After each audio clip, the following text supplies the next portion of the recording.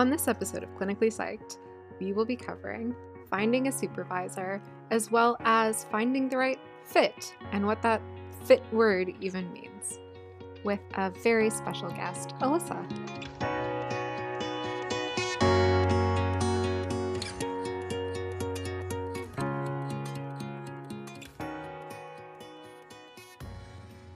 Hey everyone! Welcome back to Clinically Psyched. I'm Cass. I'm your host. This podcast aims to help people figure out how to get into clinical psych, what the process is like, especially when no one really explains it to you. So, to start off, I just wanted to send a special shout out to a listener named Felix. Felix, I hope you're listening to this. Felix left a really, really kind rating and review of the podcast on Apple Podcasts. Reading it, I teared up and I read it to my mom too because I was very, very proud to have created something that people enjoy. So Felix, thank you so much for your kind words. They really and truly made my week. It cheered me up so much after, unfortunately, getting rejected from my dream school.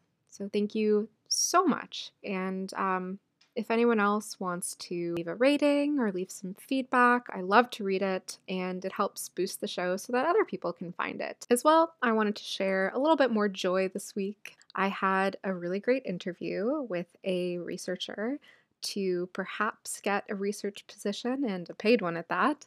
And I also had a really great talk with the founders of Find Me a Therapist, an initiative that looks to help Black people find Black therapists that specialize in whatever their need is. This initiative is unreal. It's amazing. And I'm so happy to be able to volunteer with them. I would recommend looking them up. If you need a Black therapist, you're having trouble finding one, or maybe you have an hour of time a week that you can spend helping people find the care that they need. It's super easy to volunteer. It's not time consuming. There isn't a ton of pressure. It's just finding therapists and doing that research for somebody and providing them with, a couple names and a couple descriptions to help them make the choice. And when people are going through really tough things, if they're in crisis, things like looking up a therapist and doing all that research, it can be, a really stressful task. And so even just taking that small bit of time to help them makes a huge difference. It's a direct impact. So look up Help Me Find a Therapist.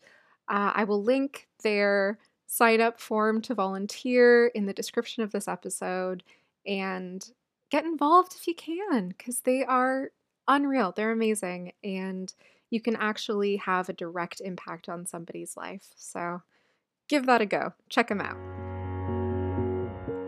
Finding the right supervisor is incredibly important when you're going to graduate school. You are going to spend 4 to 6 years with this person, too, if you're doing a master's, and you want to make sure that you are in the right environment for you, with the right supervisor style for you, so that you make the best of it. The worst thing would be to feel like you are stuck in a lab or with a supervisor who doesn't understand you and is unable to meet your needs and makes you miserable for 6 years. Nobody wants that, so it's important to really do your research and get to know yourself and what your needs are before jumping into contacting them. Getting to know yourself means reflecting on situations in your life where you have felt comfortable and at ease in a workplace or research position. So think about the factors that made the place either great for you or not so great for you. And I would highly suggest taking out a piece of paper or opening your graduate school notebook and making that list. What were the things about the people you worked with that you really liked? And what were the things that made you stressed or uncomfortable? Was it perhaps the person's demeanor? Are you better with more gentle feedback rather than kind of curt critical feedback? Do you like curt critical feedback? Do you like being able to know exactly what you did right and exactly what you did wrong, kind of cut through the bullshit? Figure out what's right for you. It is very different for each individual person. And when you're making this big choice, you want to make sure you're going to thrive. It might also be helpful to look up what hands on supervision is versus hands off supervision, which is kind of what it sounds like. How much control or freedom will you have and independence versus how involved your PI will be on decision making. Some like more, some like less. Backing up a little bit, when you do a PhD, you will have what's called a PI or principal investigator. And this will be your direct supervisor who you will work very closely with, directly with, for the entire time that you are at graduate school pursuing your degree. You will become a member of their lab and you will be having, weekly, if not sometimes daily, communication with this person who will be guiding you through your research, helping you out, and also giving you that critical feedback that we just talked about. Remember that as much as your potential supervisor will be interviewing you in order to feel out if you meet their needs, you are doing the same interview to them. So when you finally get to that interview stage, don't be afraid to ask questions and figure things out. Make the right choice and don't be afraid to say yes to some and no to others. Also remember, fit doesn't necessarily stop at with your supervisor. You have to be a fit to the program. So, your goals and your career goals and what you want out of the training and what you want out of the experience has to match up with what that program can provide to you. If a program says it is, very, very, very heavily research focused and not that clinically focused, and you are someone who just wants to practice, take that into account because not only will it be harder for you to get into a program that wants you to be a very staunch researcher, but you're not going to have a great time and you're not going to get what you want out of it. I know clinical psychology is incredibly difficult to get into, and so oftentimes we kind of try to make things fit so that we have the most number of options possible. But at the end of the day, you are going to be spending your time here. You are going to be spending a lot of time here. Make sure it's right.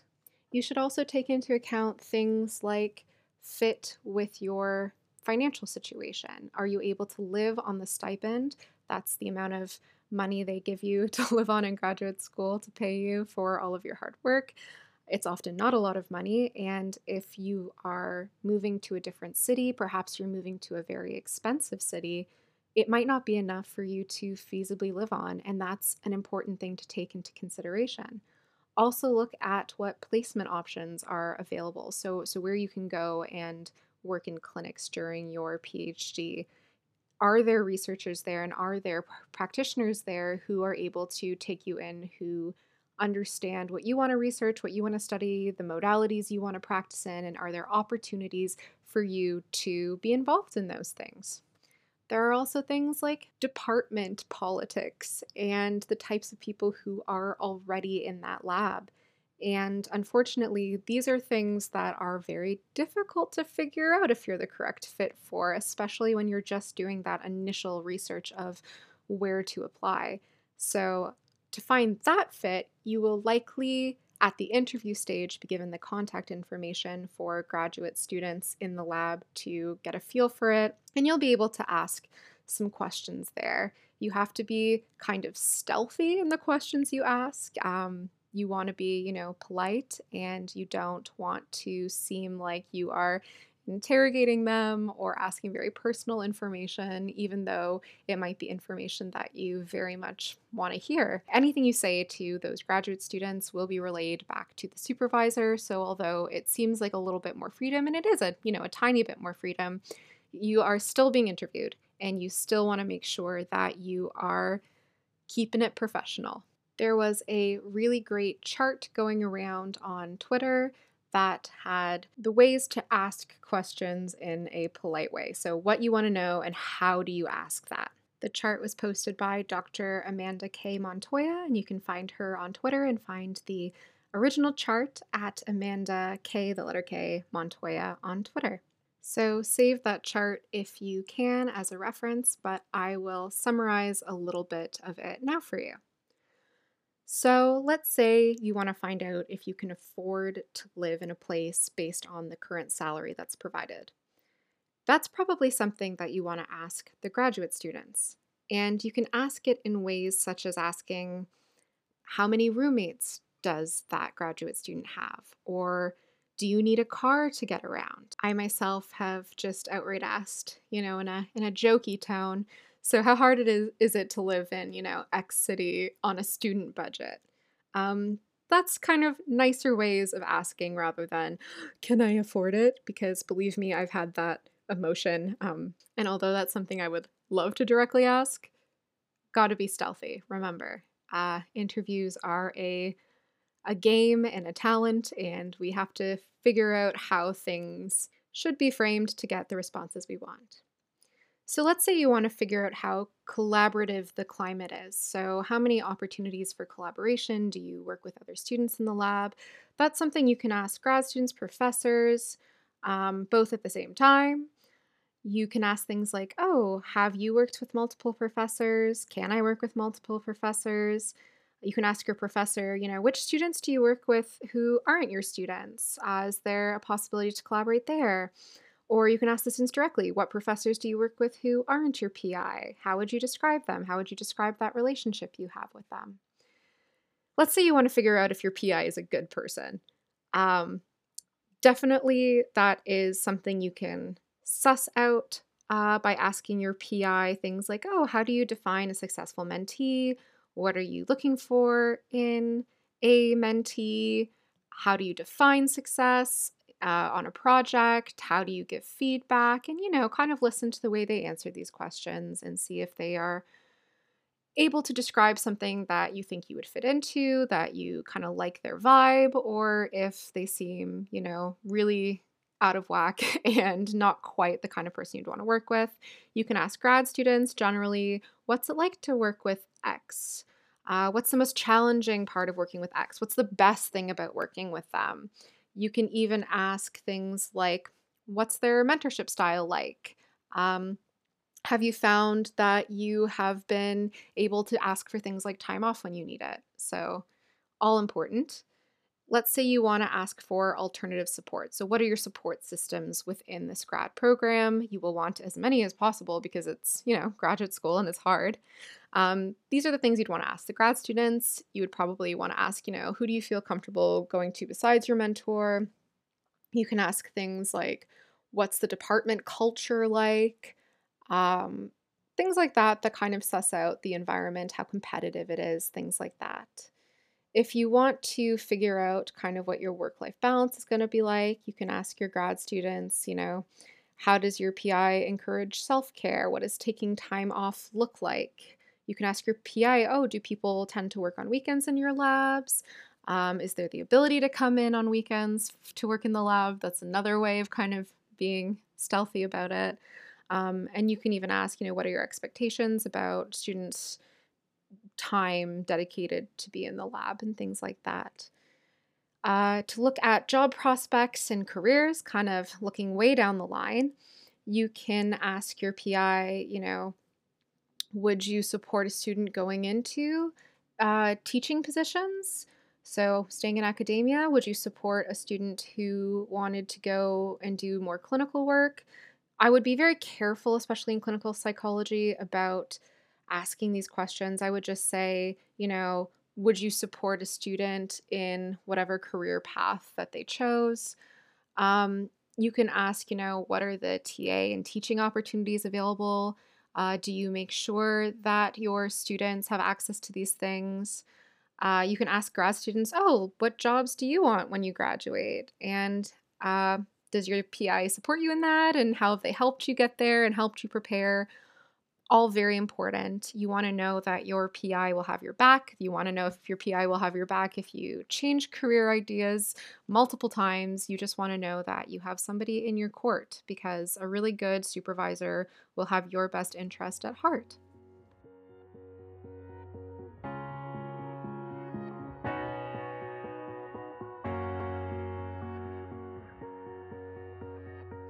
One of the first things you assess when you're thinking about fit is looking at research fit. So you want to find supervisors who study what you want to study or are in the field that you really want to get into. And in order to make sure that you're a great fit for this role, you probably want to take on volunteer positions in labs that have a focus as close as possible to what you want to study or what the professor that you want to work with later on studies. Of course, this should be something that you are extremely passionate about, extremely interested in, and it should be, not a chore to be working there. It should be something that you are excited about and want to do. So once you yourself have had that kind of experience in the field, you will want to start looking for other researchers. Of course, you might have your honors thesis, PI. I think it's generally quite rare for people to continue on in their honors thesis lab to their PhD, but it totally does happen. And people who you work with in undergrad may be the people you work with later on. In fact, today's guest had that happen, so absolutely possible. But you want to make sure that you are casting a little bit wider of a net. So, how do you do this? How do you find these researchers in this area? My first thought is that you should be doing a lot of reading in that area. So you want to be looking at what's the new research that's coming out and who is doing it. Who are these researchers citing? What are the papers that have sparked your interest the most and who's involved on them? So once you have kind of a list of those names, you can look them up. Where do they work? What is their lab? Are they somebody who teaches? Are they somebody who even takes students normally? Do they have graduate students on their lab websites?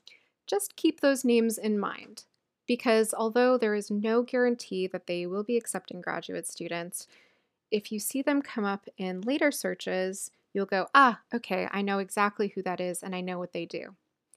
So what about finding who is accepting students that year?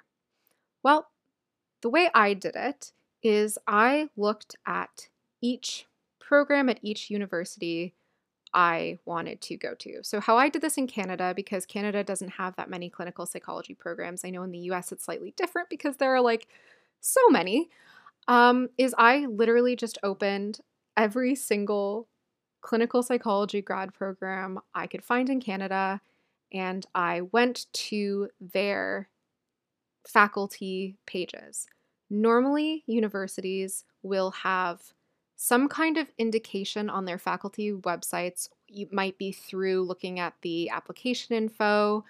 It'll be somewhere on the website, and it will indicate whether that person will be taking students the next year. That information is, of course, vital to your application. So try to find that the best way you can. Before you email a professor asking, make sure it isn't plainly available on their website, as this makes you look not so great. It makes you look like you can't do that research. And if you can't do the basic research to find out if that person is accepting, if the information is available on the website, then doesn't really show off your, general research skills very well. So find out if they're accepting. So I look at each one of the researchers and I go to their profiles and I find what areas they work in. So typically they might have a bio, and above or below the bio, they'll have interests, and it'll be, a brief paragraph or even just a couple words. If something there matches with you, keep that profile open and go do a quick Google Scholar search and look at some of their recent literature that they've put out, if they've written books, and see if it truly does match with your research interests. If it does, awesome. Write down their name, and if there's more than one person in that department, write down all their names, but make sure you write them down for yourself in priority. Sometimes when you send in an application, it only really lands on the desk of the first person that you applied to. This isn't always the case. Sometimes, your second and third option that you've listed will see it, will reach out, but they will usually ask for a preference order, so make sure that you have that information. You can even keep a document that has school, researchers I want to work with, program, application date. it really helps to have kind of an Excel sheet for this. I know I made one. I was extra. I color coded it.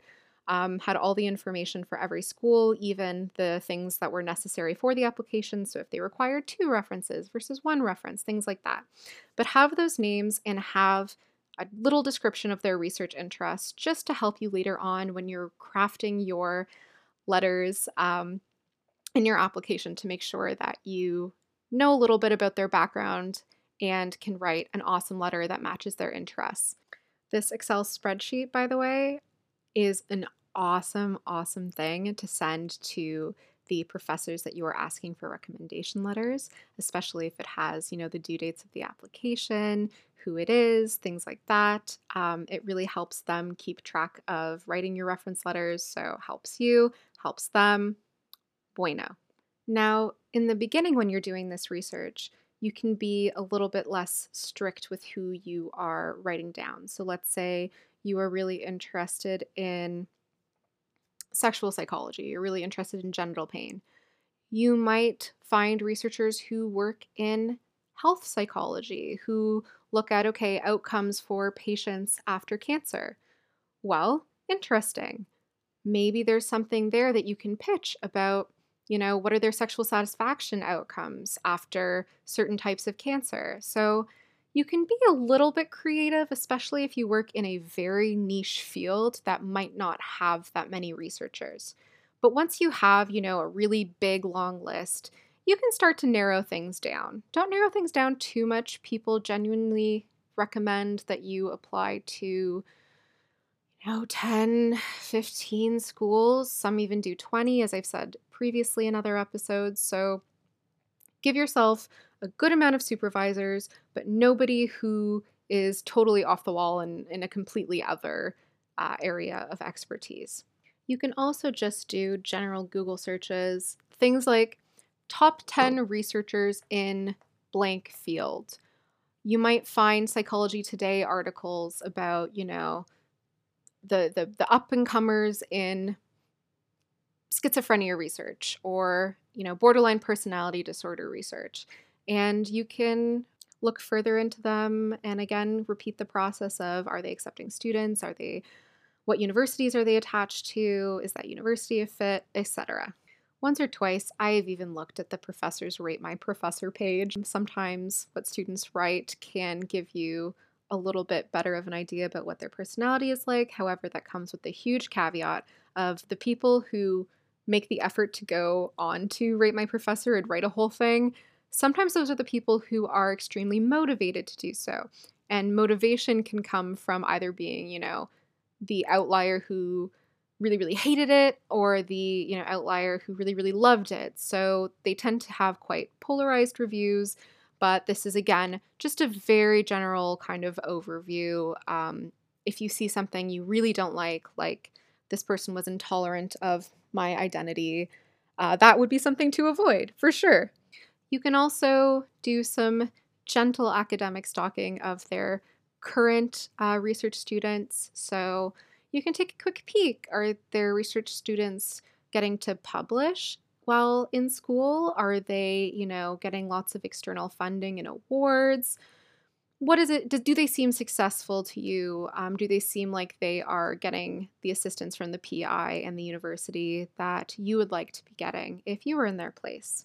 If you are friends with some graduate students who have perhaps met this professor or heard of this professor or met some of their graduate students, perhaps at conferences, you can ask your grad student friends or in your lab, what's this person like? Do you know anything about them? I really liked XYZ article, and I was just wondering, have you heard good things, bad things?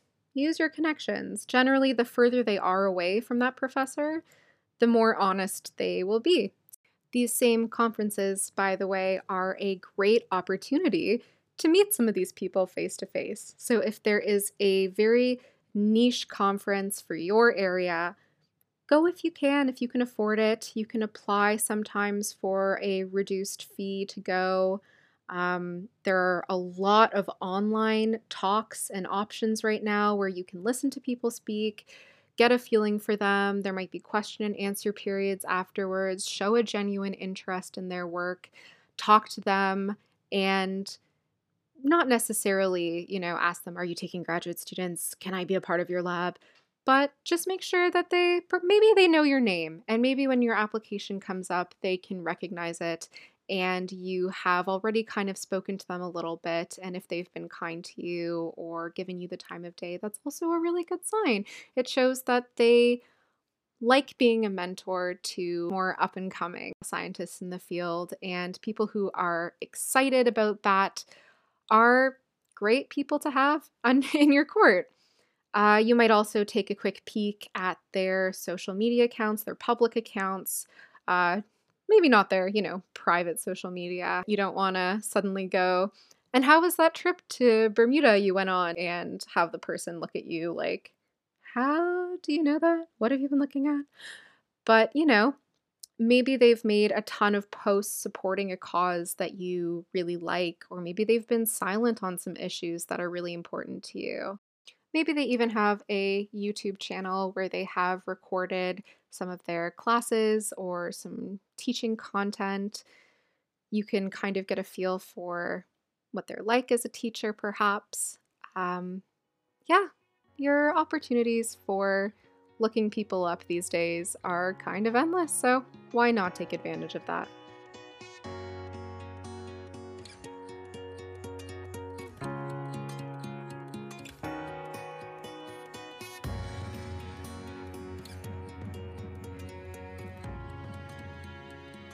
Switching gears just a tad, I have invited a new friend, Alyssa, to the podcast to talk a little bit about her experiences applying to graduate school and finding the right professor and the right fit for her. So, welcome, Alyssa.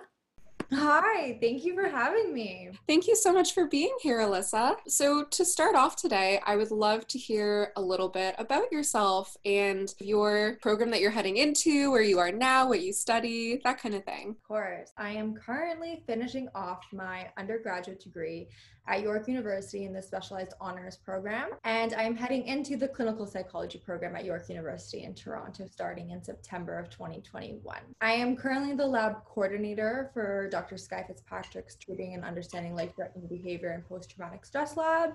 That's where I spend most of my time right now. As well as just finishing off a couple of courses. Awesome. What kind of drew you to that area of study? I think I have a background in a variety of areas, and I'm happy to get into each of those as well. Just for some context, for my master's and PhD, I'll be doing work in therapy process, working with Dr. Henny Westra, who is actually my undergraduate thesis supervisor as well. But I'm simultaneously interested in borderline personality disorder and intimate relationships specifically. I kind of see my research program as the overarching theme being interpersonal processes. So I'm really fascinated by how individuals interact in different settings, whether that be intimate relationships or in the context of therapy. So I think that's what draws me to both of those fields simultaneously.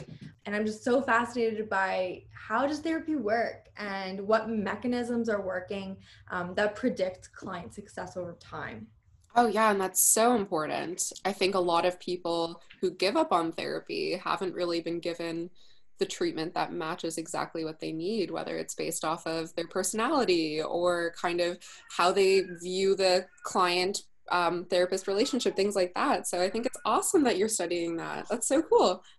Thank you. Yeah, I totally agree with that. I think it's really important to be flexible to our clients. And often I find that research done in like academic settings might not be what's actually happening in the community. So trying to bridge those two things and provide evidence-based research for what's actually going to be working in the therapy room is really vital in providing the best care for our patients. Mm-hmm. Moving a little bit into applying to clinical psych, can you walk me through what that was like for you? Absolutely. So I'm still in my undergrad. So I've only applied once, but I empathize with everybody going through the process because it definitely wasn't easy for myself either. I knew from the get-go that I wanted to go into clinical psych.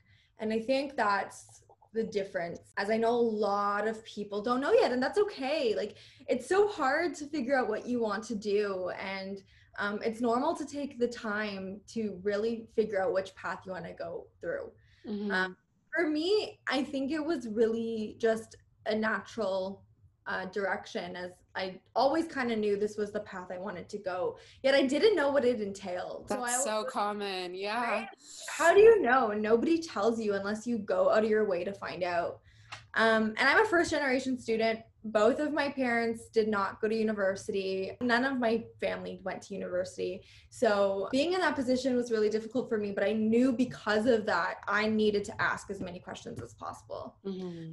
So throughout my undergrad, I heard that I had to get into these research labs, and I had no idea what that meant at the time. And luckily, York was very generous in sending out like blasts of some labs needing research assistants. So that's kind of how I got started into the world of research. And by being a research assistant, I learned how much I actually love to conduct research. I knew right off the bat I wanted to get a PhD in clinical psychology, and now I'm looking to hopefully one day become a professor. So the application process, I found the hardest part was writing the GRE for myself and personal statements. I think those two were the most difficult and the most challenging. And I also didn't want to waver on my research interest. So finding schools that had professors that I was truly interested in their work was the most important thing for me in the application cycle. Mm-hmm. You mentioned that the GRE and personal statements were kind of the largest barriers that you felt that you faced. Why were those challenging for you? The GRE in particular was challenging for me, I think predominantly because I do come from a family that wasn't born here. And the vocab was just way too out of my element that it took me a good year to learn. I wrote it twice. And since I did know I wanted to go into clinical so early, I decided to write it a year before I was applying. And I did horrible.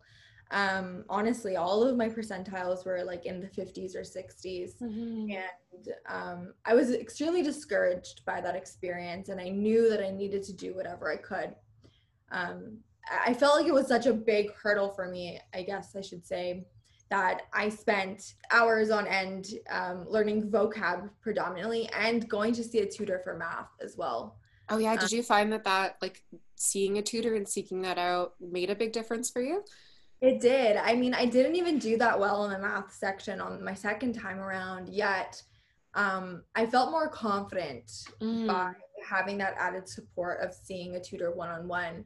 But I realized that most people don't have access to that or don't have the resources to get that. So it's really difficult. I think that was kind of my biggest hurdle in the application process for sure. Yeah. And personal statements, what there was, I guess, a challenge for you? I think it's always weird to talk about yourself. Oh, definitely. Yeah. Even coming to interview season, it's always a challenge or something we're not used to doing. So I think that was challenging for me. I started very early. I started in like May, while, as you've mentioned on the show, that deadlines are typically in December. And I went through several revisions, but my biggest piece of advice was just to get everybody to read your statement 100 times. Oh yeah. Oh yeah, the more eyes, the better. The more eyes, the better. I had so many grad students read it. I had my brother read it, my mom, my partner, like everybody possible. I'm like, just read all of them over and over again. And I think at the end they did turn out okay, but the first initial like sit down of like, okay, well, what am I going to say about myself? Was really difficult. And secondly, I think the most difficult part of that was some people say that you can kind of change pieces and have the rest adapt to every single school. However, I didn't feel that way personally. I applied to 4 schools and I wrote 4 different statements. So I think that was a challenge for me, having to sit down and write separate essays. Yeah, no, I was literally just about to ask how many you had to write. Yeah, no, I think that's something a lot of people overlook is putting out very generic statements when, you know, I feel like professors can kind of tell when it hasn't been written for them. So I think that definitely gives you a great edge when you tailor it just a little bit. Yes, but I know most people apply to more than 4 schools. So like writing that many, especially if you're in research labs or we're all taking on so much in this profession that it's really hard to spend the time and, perfect them all. So if you can take paragraphs from each, I would. But yes, I do agree with creating the narrative for each professor rather than just trying to mold what you already have to them. Yeah, no, definitely. And speaking about professors, so I'd love to hear a little bit about how you, I guess, decided that this program at York with this supervisor was for you. Like, why did you choose it? And how did you know that it was going to be the right fit for you and your needs? Yeah, absolutely. That's a great question. I think it's really important to think about. And a lot of people, I think, don't think about it too much in terms of a lot of us just want to get in, and I get that. But for me, it was really important to find the best fit for me in terms of both the supervisor and the school. And it's hard to gauge by just a couple of interviews here and there, but luckily for me, I was familiar with the school and the program and the supervisor. What I think sticks out to me most about York University is how developed their program is. I think it provides a lot of unique assets, such as we have our own clinic in the department that students are allowed to be as involved in as they'd like, as long as they talk to the director and they might say, oh, I want to gain experience in X. Can you help me do that? And often I've heard that the program is really good at doing so. Another thing I like about York is their focus on more of an integrative approach to psychotherapy, which I find that most schools don't have. I remember reading an article that my supervisor sent me stating that I think like 80% of programs focus on a CBT model, which I think is really important. A CBT is evidence-based. But I like the diversity that York provides in terms of learning things like, we have somebody who does EFT and emotional therapy was developed at York University by Les Greenberg. We have Dr. Henny Westra, who does work on motivational interviewing, which is more of a client-centered modality.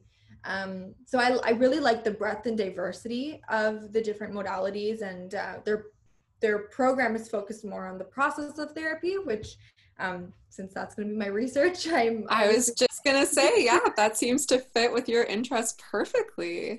You had already known your current supervisor as he was your thesis supervisor. What questions did you think were important to ask when you were deciding about this program? I like to ask a lot about work-life balance. I think that's a really important question to ask both the supervisor and their grad students, because we know it's such an intensive program that you need to be able to last through it. And often, throughout my undergrad, I felt periods of burnout, and I know that's not something I want to continue throughout my degree, and I want to be able to, pursue a academic career. And in that case, I want to be able to sustain my work-life balance. So I think that was one of the biggest questions. Another was, it was really important for me knowing my end goal being I want to go into a research profession, whether that be an academic role or a role at a hospital conducting research. It was really important to me throughout my interviews to have those conversations with the professors that I was interviewing with, in terms of what are your thoughts on publications, what are your thoughts on conferences, what are your thoughts on authorship, and how does that work? So those were probably the two most important conversations I had to have, being publications and research productivity in the lab, as well as can I maintain a work-life balance, which seems like those are two opposite things, but they're super important. Absolutely. Absolutely. And did you, I guess, take the opportunity to also talk to current grad students in the lab? Yes. So I did so across the board, so across any school that I interviewed at. With York, it is a little bit unique. I've been there for 5 years. I know the program really well, and I've been involved in 4 different labs just at York. So I've had the opportunity to create amazing relationships with the grad students.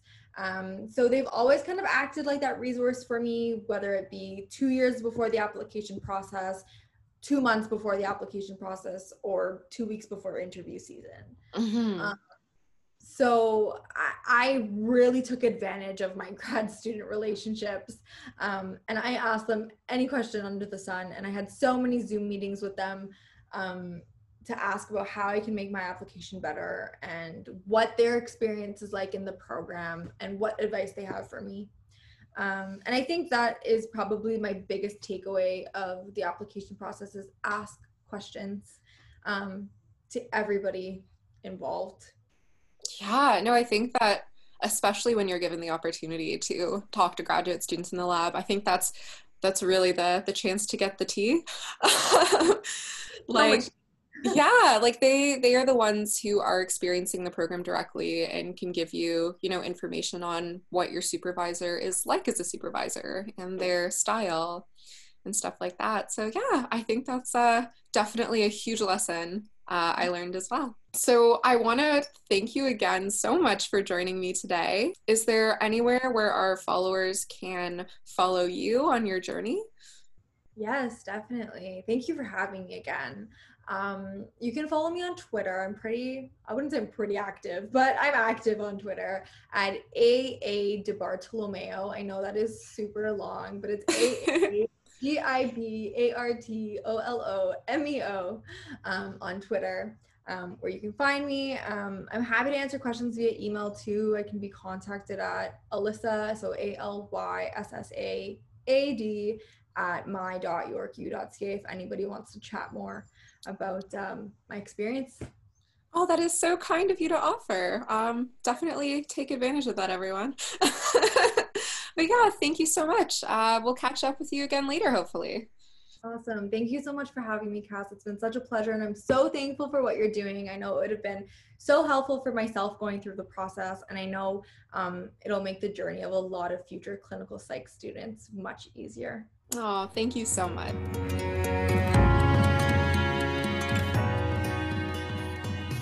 Thank you once again, Alyssa. Super awesome to talk to you, and I know you're going to do amazing research, so all the best and good luck for next year.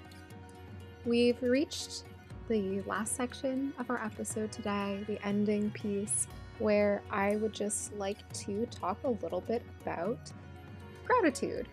So this week I had a better week than I have had in a very long time, and in order to make sure I don't lose sight of how good things can be, I write in my gratitude journal. I write for the things that I am thankful for, whether it's a good interview, whether it's the support of people in my lab who take the time to walk me through things and make sure I'm totally understanding the research that we're doing, whether it's a really great date night with my partner or a cuddle with my cat. I think it's really important that all of us just reflect and enjoy the moments that bring us happiness, especially when the world is as it is and when a lot of us have just gone through the rejection or acceptance season, or some of us are starting to look at applying to clinical psychology and we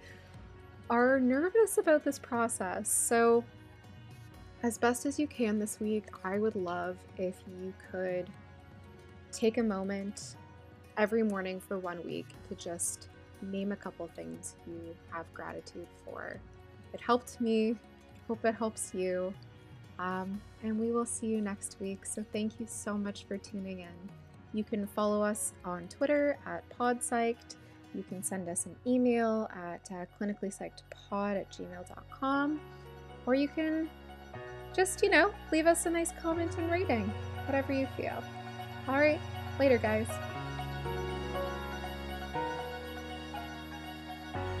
Clinically Psyched Pod is a non-for-profit passion project by me, Cass. Music today was #1 folk inspiration by Giovanni Berni. Thanks!